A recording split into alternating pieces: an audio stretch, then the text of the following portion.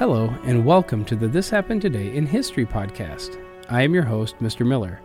This podcast will cover a number of topics that happened on this date in history. Please visit the podcast webpage at thishappenedtoday.buzzsprout.com. There you can download the notes page, which will help you organize the information as well as develop your own ideas on how these events change the world around us.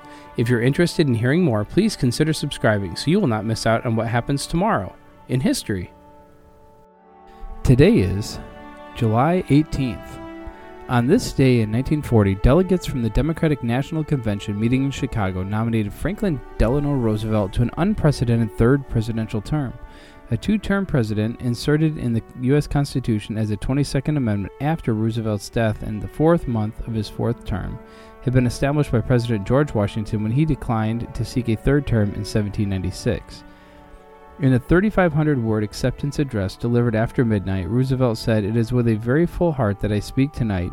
I must confess that I do so with mixed feelings, because I find myself, as almost everyone does sooner or later in his lifetime, in a conflict between deep personal desire for retirement on the one hand, and that quiet, invisible thing called conscience on the other." World War II was in its first year, and the threat of a direct U.S. involvement in the struggle, he added, caused him to run. As FDR put it, "I am complimented by the honor you have done me, but I know you will understand the spirit in which I say that no call of party alone would prevail upon me to accept re-election to the presidency. The real decision to be made in these circumstances is not the acceptance of a nomination, but rather an ultimate willingness to serve if chosen by the electorate of the United States."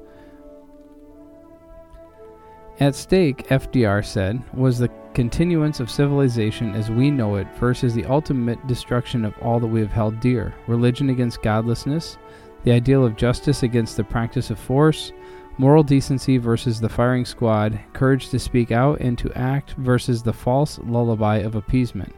Roosevelt sought to position himself as a president grappling with a European war and above the political fray. Nonetheless, he needed to sweep aside challenges from James Farley of New York, the U.S. Postmaster General, and from Vice President John Nance Garner. Farley also chaired the Democratic National Committee and was the party's patronage guru. Before they came to a less amiable parting over the third term issue, Farley was chiefly responsible for having cobbled together the New Deal coalition of urban Catholics, labor unions, African Americans, and farmers, which, when added to the Solid South, first propelled FDR to the presidency in 1932. Garner was a Texas conservative who had turned against Roosevelt in his second term, opposing his liberal economic and social policies. As a new running mate, Roosevelt chose Henry A. Wallace of Iowa, his agricultural secretary and a diehard liberal. When conservatives objected, FDR called their bluff by making it known that without Wallace on the ticket, he would decline to be nominated. Roosevelt's remaining years in office would be consumed by World War II, which the United States entered on December 8th of 1941, and which ended in 1945, shortly after his death. And then during the night of July 18th, 64 AD, fire broke out in the merchant area of the city of Rome. Fanned by summer winds, the flames quickly spread through the dry wooden structures of the imperial city. Soon the fire took a life of its own, consuming all in its path for 6 days and 7 nights. When the conflagration finally ran its course, it left 70% of the city in smoldering ruins. Rumors soon arose accusing the Emperor Nero of ordering the torching of the city and standing on the summit of Palatine, playing his lyre as flames devoured the world around him. These rumors have never been confirmed. In fact, Nero rushed to Rome from his palace in Antium and ran about the city all the first night without his guards, directing efforts to quell the blaze. But the rumors persisted, and the emperor looked for a scapegoat.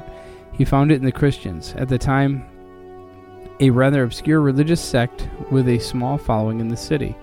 To appease the masses, Nero literally had his victims fed to the lions during giant spectacles held in the city's remaining amphitheater.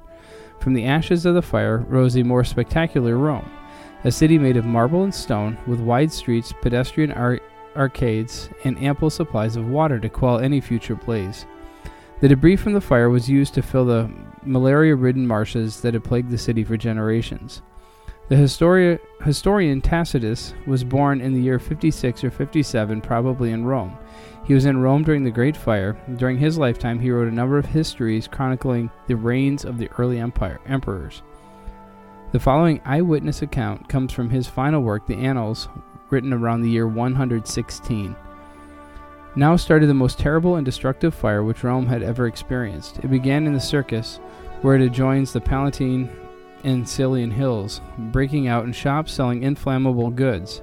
And fanned by the wind, the conflagration instantly grew and swept the whole length of the Circus. There were no walled mansions or temples or any other obstructions which could arrest it.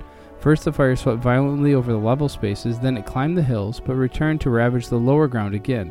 It outstripped every countermeasure. The ancient city's narrow winding streets and irregular blocks encouraged its progress. Terrified, shrieking women, helpless old and young, people intent on their own safety, people unselfishly supporting invalids or waiting for them, fugitives and lingerers alike, all heightened the confusion. When people looked back, menacing flames sprang up before them or outflanked them. When they escaped to a neighboring quarter, the fire followed. Even districts believed remote proved to be involved. Finally, with no idea where or what to flee, they crowded on the country roads or lay in the fields. Some who had lost everything, even their food for the day, could have escaped but preferred to die. So did others, who had failed to rescue their loved ones. Nobody dared fight the flames. Attempts to do so were prevented by menacing gangs. Torches, too, were openly thrown in by men crying that they had acted under orders. Perhaps they had received orders, or they may have just wanted to plunder unhampered. Nero was at Antium. He returned to the city only when the fire was approaching the mansion he had built to link the gardens of Maecenas to Palatine. The flames could not be prevented from overwhelming the whole of the Palatine, including his palace. Nevertheless, for the relief of the homeless, fugitive masses, he threw open the Field of Mars, including Agrippa's public buildings and even his own gardens. Nero also constructed emergency accommodation for the destitute multitude. Food was brought in from Ostia and neighboring towns, and the price of corn was cut to less than quarter sesterces a pound. Yet these measures, for all their popular character, earned no gratitude, for a rumor had spread that while the city was burning, Nero had gone to his private stage and, comparing modern calamities with the ancient, had sung of the destruction of Troy. By the sixth day, enormous demolitions had confronted the raging flames with bare ground and open sky, and the fire was finally stamped out at the foot of Esquiline Hill.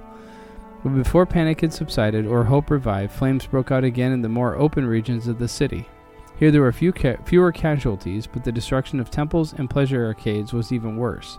This new conflagration caused additional ill-feeling because it was started on Tigellinus' estate in the Aemilian district, for people believed Nero was ambitious to found a new city to be called after himself. Of Rome's 14 districts, only 4 remained intact. 3 were leveled to the ground, the other 7 were reduced to a few scorched and mangled ruins. And then finally, during the French Revolution, Commodore John Paul Jones, the great naval leader of the American Revolution, died in Paris at the age of 45. Lacking official status and without financial security, Jones died alone in his apartment on July 18th of 1792. An admiring French friend arranged for his funeral and provided for a handsome lead coffin. John Paul Jones was buried in the St. Louis Cemetery on the property of the French royal family. 4 years later, France's revolutionary government sold the property and the cemetery was forgotten. Over a century later, a search began to find the body of John Paul Jones for the purpose of returning his remains to the United States.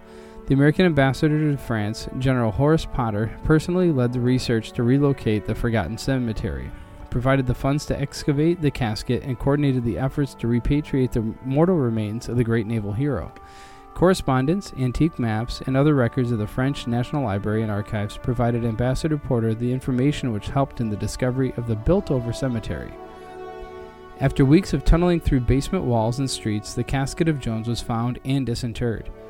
Remarkably, his corpse, which had been wrapped in winding cloth and placed in straw and alcohol in a tightly sealed lead casket, was nearly perfectly preserved. He was taken to the University of Paris, where a complete autopsy was performed. There, the head of the corpse was compared to the sculptural portrait bust of Jones, executed in 1780 by Jean-Antoine Hedon, who had taken a plaster impression directly from his subject's head. The autopsy and forensic study proved conclusively that the body was John Paul Jones. He had died of the kidney ailment nephritis, complicated by pneumonia.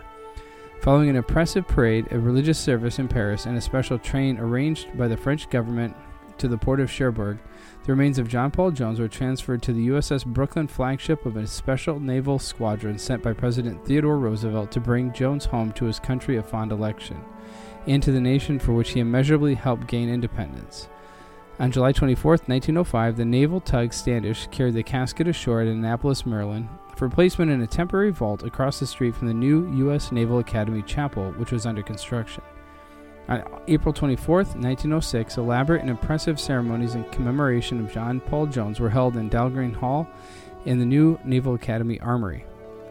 Incidentally, this is the anniversary of the battle between Jones's Ranger and his HMS Drake, fought in the Irish Sea in 1778, and had been the first major naval battle fought under the newly adopted Stars and Stripes flag, and resulted in Jones' capture of an important warship in Great Britain's home waters. President Roosevelt, Ambassador Porter, Admiral George Dewey, and many other dignitaries attended the ceremonies. France sent an entire naval fleet up the Chesapeake Bay to mark the occasion. Afterwards, the casket of John Paul Jones was placed in the Academy Bancroft Hall to await completion of his permanent tomb in the new Naval Academy Chapel.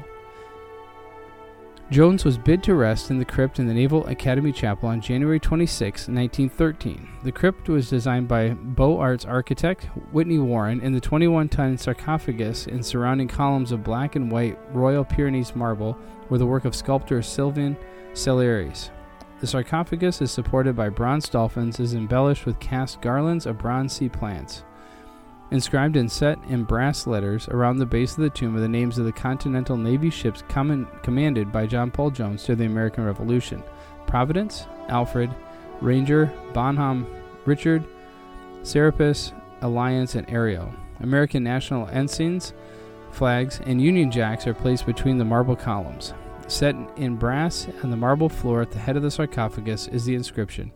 Important historic objects related to Jones's life and naval career are exhibited in niches around the periphery of the circular space.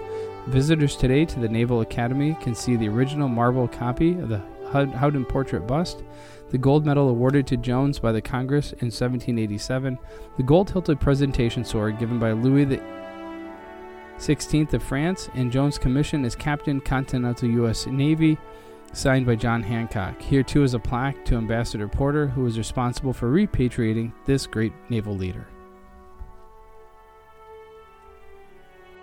You have been listening to the This Happened Today in History podcast. I thank you for listening, and I hope that you have enjoyed learning about historical events from the past.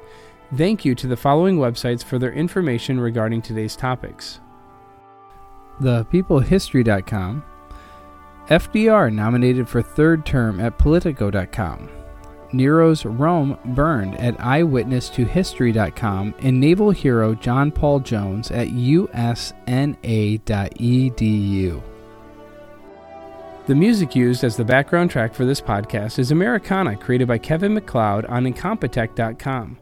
If you enjoyed this information and would like to hear more, please consider subscribing, as this will keep the historical events in your feed in the morning for each day. I hope you have a great day.